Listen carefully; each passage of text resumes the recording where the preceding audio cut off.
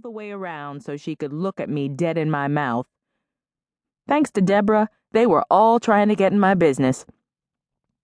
Did I stutter?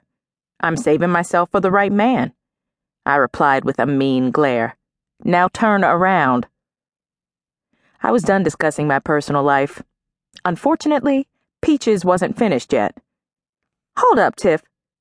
What about that cutie pie who picked you up the last time I was here?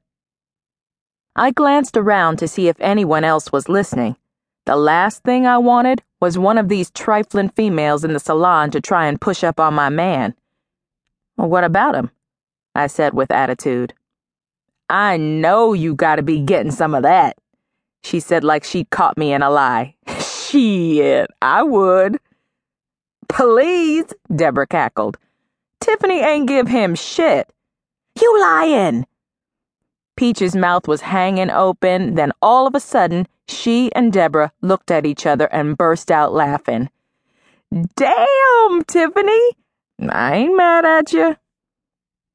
I was seconds away from telling Peaches to get the hell out of my chair because I didn't give a damn if she believed me or not. But she was one of my best clients, and times were hard. The skinny chick sitting in Deborah's chair threw her hands up in surrender. Hell nah, I heard it all.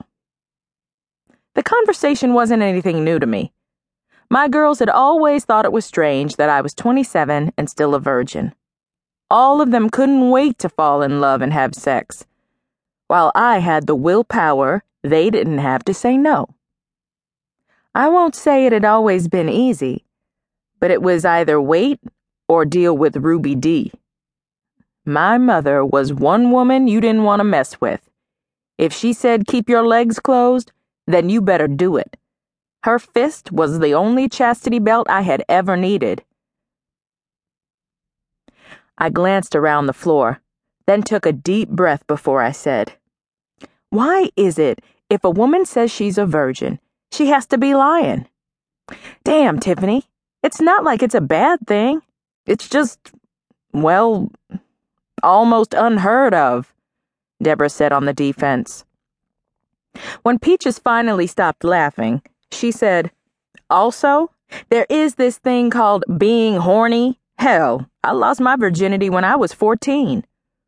And that's why she has 4 kids. I reached for a brush. So what? Everybody ain't like you. My mother taught me that what I have is precious, and I needed to make a man earn the privilege after he makes me his wife. I probably sounded like I thought I was all that, but so what? Women needed to have more respect for themselves. Deborah sucked her buck teeth like a horse. I know that's right, girl. Make those niggas beg for it. That wasn't at all what I meant, but I doubt Deborah would know the difference. That anorexic-looking chick with the jacked-up weave had the nerve to give her 2 cents.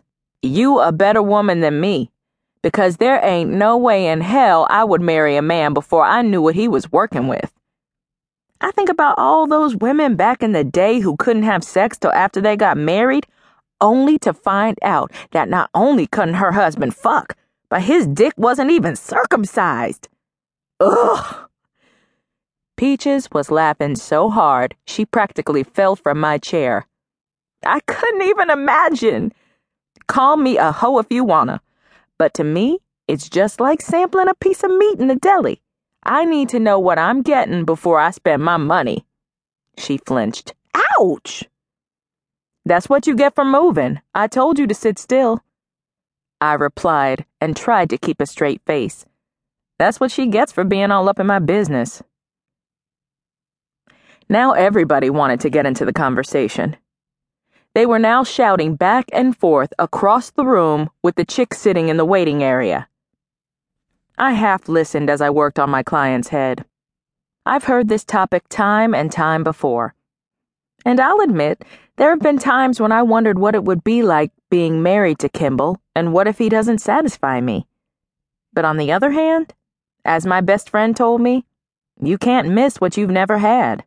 What you've never had. Ms. Conrad lifted the hooded dryer from her head.